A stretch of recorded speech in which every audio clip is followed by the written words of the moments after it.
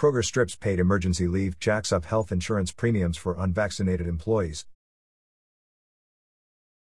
Kroger, the nation's largest traditional grocery chain, announced significant policy changes this week aimed at compelling employees to get vaccinated against COVID-19.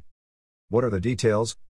Starting next year, the Cincinnati-based company will no longer provide 2 weeks of paid emergency leave to unvaccinated employees who become infected with COVID-19, the Wall Street Journal reported on Tuesday after viewing a company memo. The paper noted that Kroger also plans to add a $50 monthly surcharge to company health plans for salaried non-union employees who are unvaccinated. Both policies are set to take effect on January 1st, the Journal said. According to the Associated Press, in an email to employees, Kroger leadership said the company would still offer various leave options for employees who contract the virus, including earned paid time off and the ability to apply for unpaid leave, but that paid special leave would now only be available to fully vaccinated employees. What else? Kroger, which employs nearly 500,000 people who interact with up to 9 million customers every day, will reportedly continue offering a $100 reward to employees who get the shot. The company's policy changes fall short of a vaccine mandate.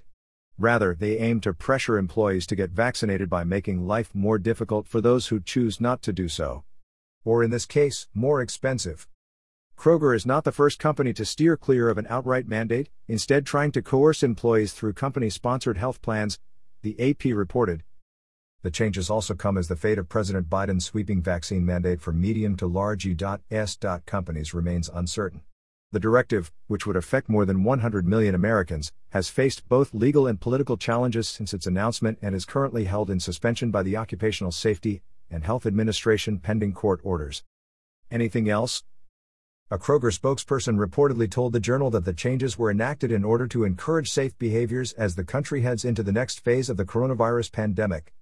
But critics of the policy say that stripping paid leave for unvaccinated employees is risky at a time when the country is already dealing with a labor shortage.